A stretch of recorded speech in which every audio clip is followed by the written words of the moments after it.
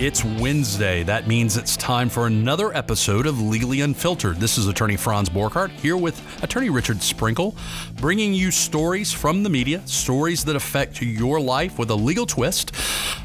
Look, guys, if you like our podcast and want to get more information about it, go to www.legallyunfiltered.com. This week, we're talking about things you might not know about the criminal justice system. And occasionally, when we're not covering stories, we want to cover things that give you a little bit of insight on the behind-the-scenes working of the criminal justice system from start to finish.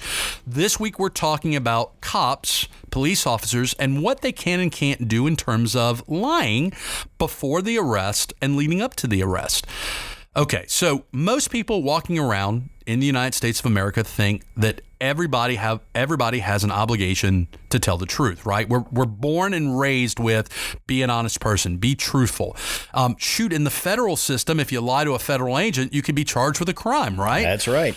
So we'll get to that story next. Oh yeah. So it's a little known fact that police officers during the course and scope of the investigation can lie to suspects all day long. They can lie to suspects in order to elicit information and evidence. Oh, sure. So let's give the classic example.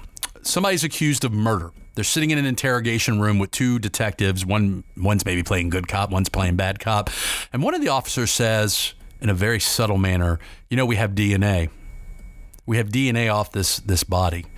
And, we swabbed you when you came in, John Q, taxpayer citizen that's accused of a horrible crime. And you know what? The DNA tests are going to come back. And what do you think they're going to say? And so that's how it starts, right?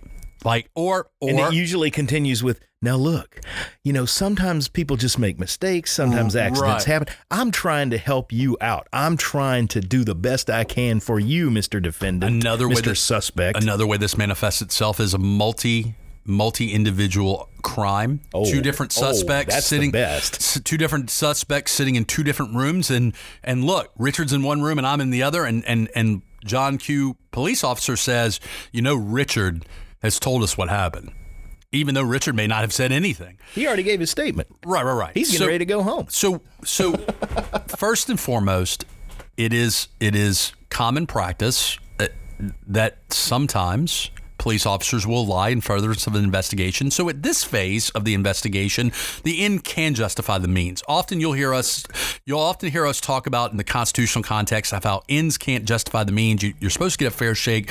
You're supposed to get a constitutional right to a fair trial due process, all that great stuff. But people don't realize that the police officers doing the investigation can lie at this phase. And I don't know how I feel about this. I don't know how I feel about a police officer being able to lie to a suspect who may be innocent, who may be guilty. I don't know how I feel about it. I don't like it because of the fact that, yes, we're all told you're supposed to be truthful and honest in everything you do in life. So just on its face, I don't like it. Secondly, I really don't like when the police play different suspects against each other, because that is pretty nasty. When the cops can sit there and literally say, listen, I asked your mama. Your mama said you did X, Y, and Z. And if your mama's going to throw you under the bus, good and well you're guilty about it. Now what's the guy going to say at that point? So what he may say, and what this may open the door to, is this little thing we call false confessions. Right. Let's talk about false confessions, because we know that sometimes folks confess to doing stuff they just didn't do. We know this because we have individuals exonerated decades later, whether it be because of DNA, whether it be because of truthful witnesses coming forward. We know that false confessions happen. Now, this is counterintuitive to comment. Just like we don't want to believe that cops can lie during the investigation phase, we have difficulty as human beings believing what?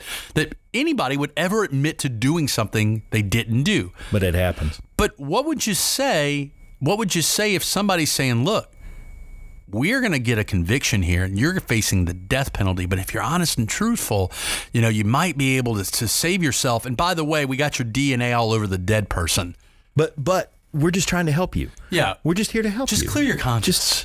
We're trying to make it easy for you. Right. Just tell us that you did it and everything's fine. So false confessions are as real as law enforcement officers that lie during the investigation phase. And look, many a soul, and you can do the research yourself. You can look at the Innocence Project, their website. You do a Google search of false confession and what happens in traumatic environments when people are very stressed, they're being accused of doing stuff. You've got one or two officers in their face, and all of a sudden they'll start telling you whatever you want to know, whether it's truthful or not.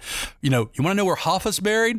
Put me in the right environment. Yeah. And I'm not even talking about torturing these individuals. It's at the corner of 5th and Main, right up the block. The psychological warfare is real, and so we wanted to talk about this. Look. I like fairness. I like guys and gals in the justice system being truthful, being honest. And if you talk to most law enforcement officers, they would kind of shrug their shoulders and says, there's nothing that prohibits me from lying.